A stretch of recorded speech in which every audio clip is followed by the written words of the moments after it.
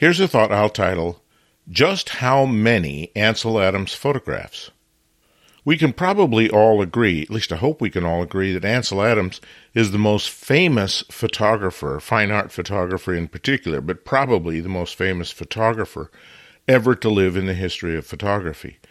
After all, he was the only photographer that's made the cover of a national magazine when he was on Time.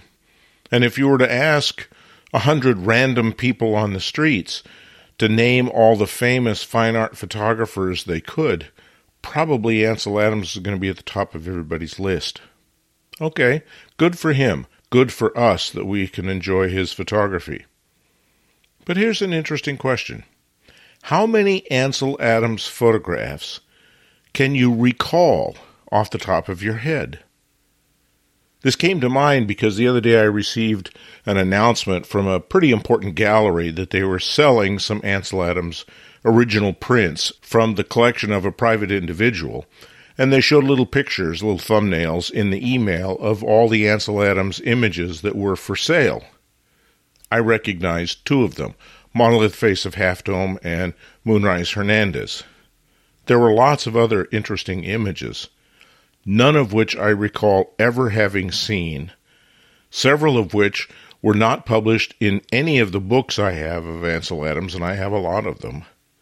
And the only thing they had going for them was essentially they were signed by Ansel Adams, but they certainly weren't groundbreaking, mind-boggling, gorgeous photographs.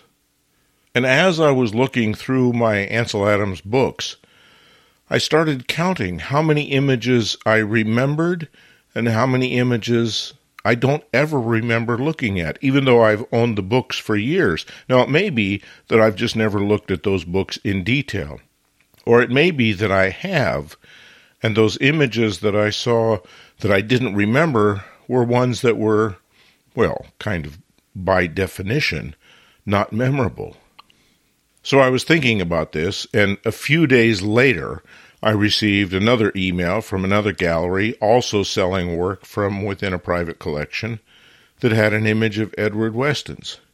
It was kind of a really dumb image, certainly nothing that I would give a second thought about, but it was Edward Weston, and it was dated in the early years of photography. I think it was 1938 or something like that. So definitely an older print with some historic value, I suppose.